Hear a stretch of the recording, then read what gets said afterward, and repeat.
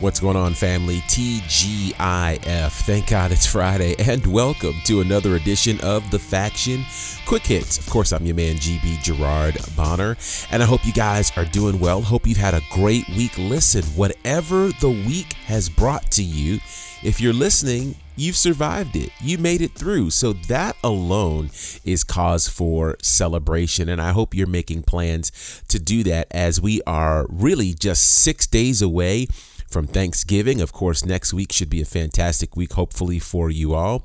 But before we get there, I want to thank you for your continued support of all things connected to The Faction. Thank you so much for following us on social media at The Faction Show on Instagram, Facebook, and Twitter. And if you're not already doing that, feel free to do that right now. Also, thanks to everyone who is subscribed to our podcast. We absolutely appreciate that. And if you're not doing that, click that subscribe button as well. It'll notify you whenever we drop a brand new episode. All right, so there's a lot to get into. As always, we're going to start things with taking a look at the Wednesday Night War and what the ratings look like from the Wednesday Night War. Both NXT and AEW put out some impressive shows with some great content. Congratulations to AEW Dynamite, who won this week's chapter of the war.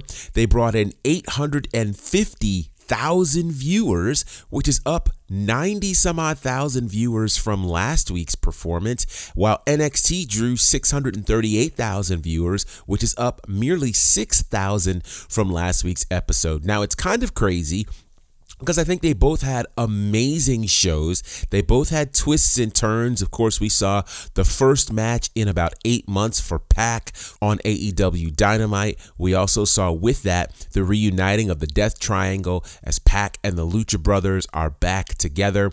We saw Will Hobbs join Team Taz. We saw a tag team title match with the Young Bucks and Top Flight.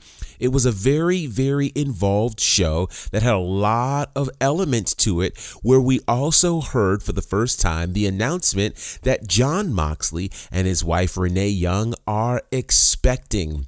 So congratulations to them. Always love hearing great news like that. Of course, now it's actually kind of interesting because you could make the argument that 2/3 of the Shield are all expecting. As we know, Seth Rollins and Becky Lynch are expecting as well.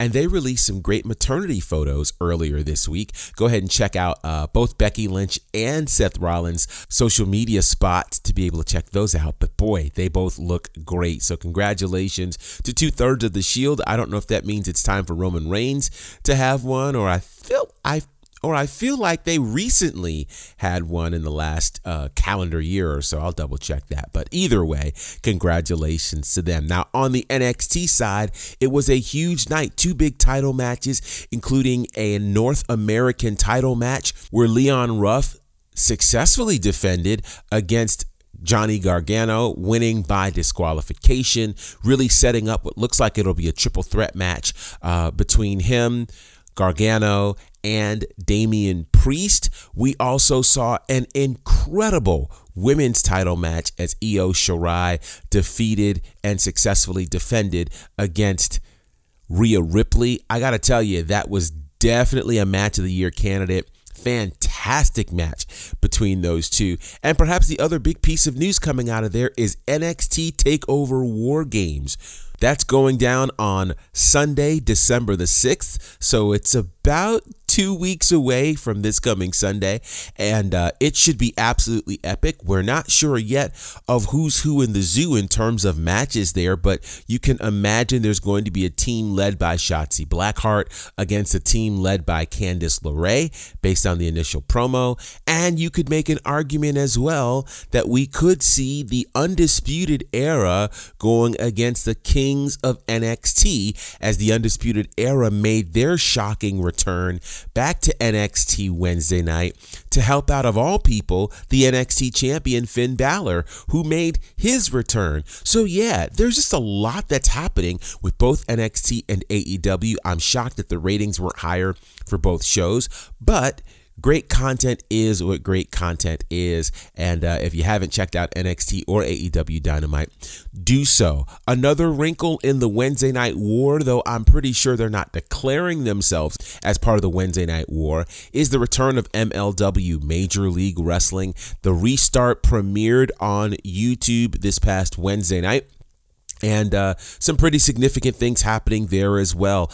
We saw a successful title defense for Jacob Fatu, defending against Davey Boy Smith Jr. Myron Reed, the middleweight champion, successfully defended against Brian Pillman Jr. And it certainly looks like the number one contender now is Alexander Hammerstone, who is a champion there and has done all sorts of really unique things. So MLW, the restart, making some big moves. Of course, look for Leo Rush to be joining that crew very, very soon, and much more. So, some other news to talk about.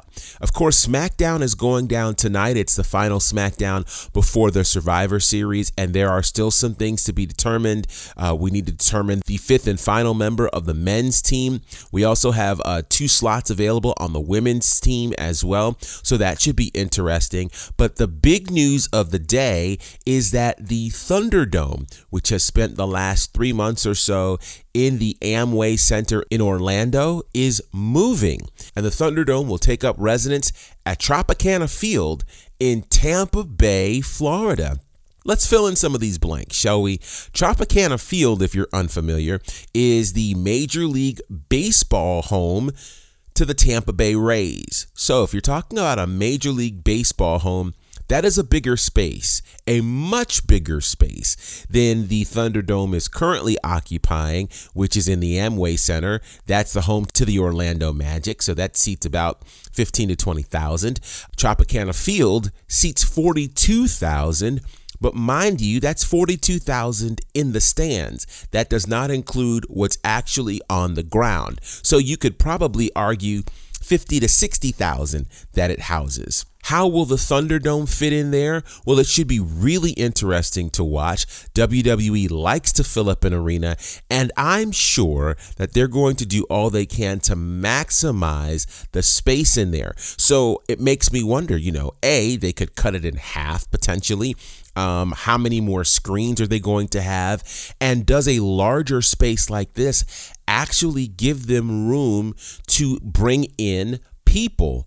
Actual live fans. I mean, if you're talking about a baseball arena, it would seem to make sense that you could socially distance those folks. But I don't know if that's going to be a plan. Now, I have heard that WWE is looking to resume live events after WrestleMania, and their hope is to have fans live and present at the Royal Rumble. I think they are still trying to figure out what that looks like, and I understand it's not easy, but when you have more room to work with, it makes it easier. Ask AEW and Daly's Place.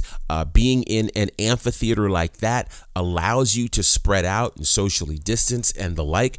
Now, I'm also hearing, strangely enough, that AEW is having a bit of a challenge actually selling tickets for Dynamite at Daly's Place.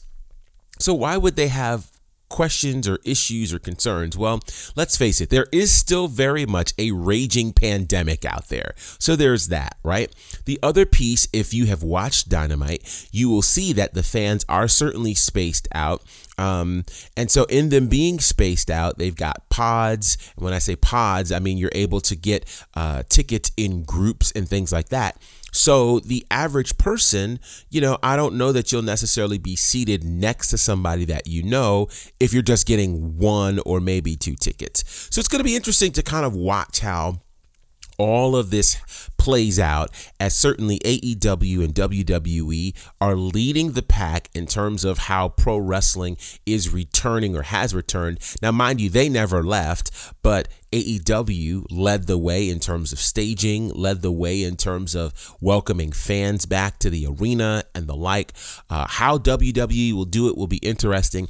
But the Thunderdome is moving to Tropicana Field in Tampa Bay, Florida, and that move will see its first airing on SmackDown on Friday, December the 11th. So basically 3 weeks from tonight, the Thunderdome will have a new home, and I can't wait to see how they outfit it. One thing I know about WWE that they do incredibly well is they love premieres, and they love making things visually pleasing. The aesthetic is always significant for WWE. And let's just say this. I think ever since AEW moved to Daly's Place, AEW has looked like a bigger show. So they needed the Thunderdome to give us that arena feel one more time. Now the challenge is you're in a stadium. So do you maximize that? Or do you, I don't want to say minimize it, but can you use the whole stadium? Do you have enough LED boards? Are that many more people interested in virtually watching SmackDown? I don't know, but all of those questions I'm certain will be answered in the next couple of weeks. And remember, 3 weeks from tonight, the debut of the Thunderdome in Tropicana Field, which certainly seems like a place that would house the Royal Rumble or even a WrestleMania at some point. We don't know, but congratulations to the WWE. That is certainly a big, big move. Speaking of WWE, one of their giant pay-per-views gets ready to take place this Sunday as Survivor Series returns this Sunday night from the Thunderdome in, of course, the Amway Center. And it's looking to be very, very interesting. Of course, all of the talk is about the final farewell for The Undertaker, and I've kind of expressed my thoughts on it. I think they are going to miss a huge moment if The Undertaker rides off into the sunset and there's no match with Sting. Now, maybe some of us are thinking wishfully, but I feel like there's so much publicity happening right now for The Undertaker and his final farewell. There are going to be a ton of eyes on this. What better way to bring Sting back and give us Undertaker Sting as the true final farewell for WrestleMania 37? Makes sense to me. Book it, make it happen. But we may get some more insight on that this Sunday at the Survivor Series. Now, in terms of making predictions, which we kind of like to do on our Faction Go Home shows, honestly, I don't know. And my I don't know is I don't know if it's even worth making a prediction because there are so many things we don't know.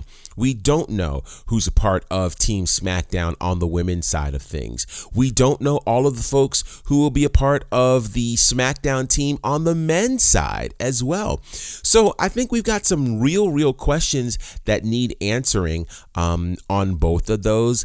I will say this, I think there has been a large push in the larger scope of things to give SmackDown a greater push.